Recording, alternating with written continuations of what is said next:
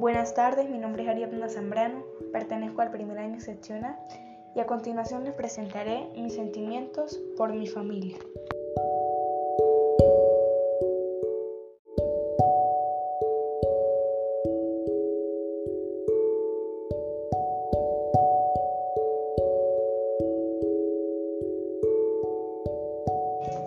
El día de hoy quiero decirles que los amo mucho. Estoy muy agradecida con Dios por haberme puesto en esta familia. Cada día trato de ser mejor para orgullecerlos a ustedes, que son mi fuerza y mi motor. Estén lejos o cerca, la familia siempre se lleva en mi corazón. Gracias por sus consejos que me han hecho ser una mejor persona cada día. Les pido perdón por las veces que no he sido buena hija, buena nieta, sobrina y prima. Quiero que en cada logro sigan estando ustedes, porque por ustedes lo logro y lo seguiré logrando. Todas mis metas para que ustedes estén orgullosos de la mujer que seré el día de mañana.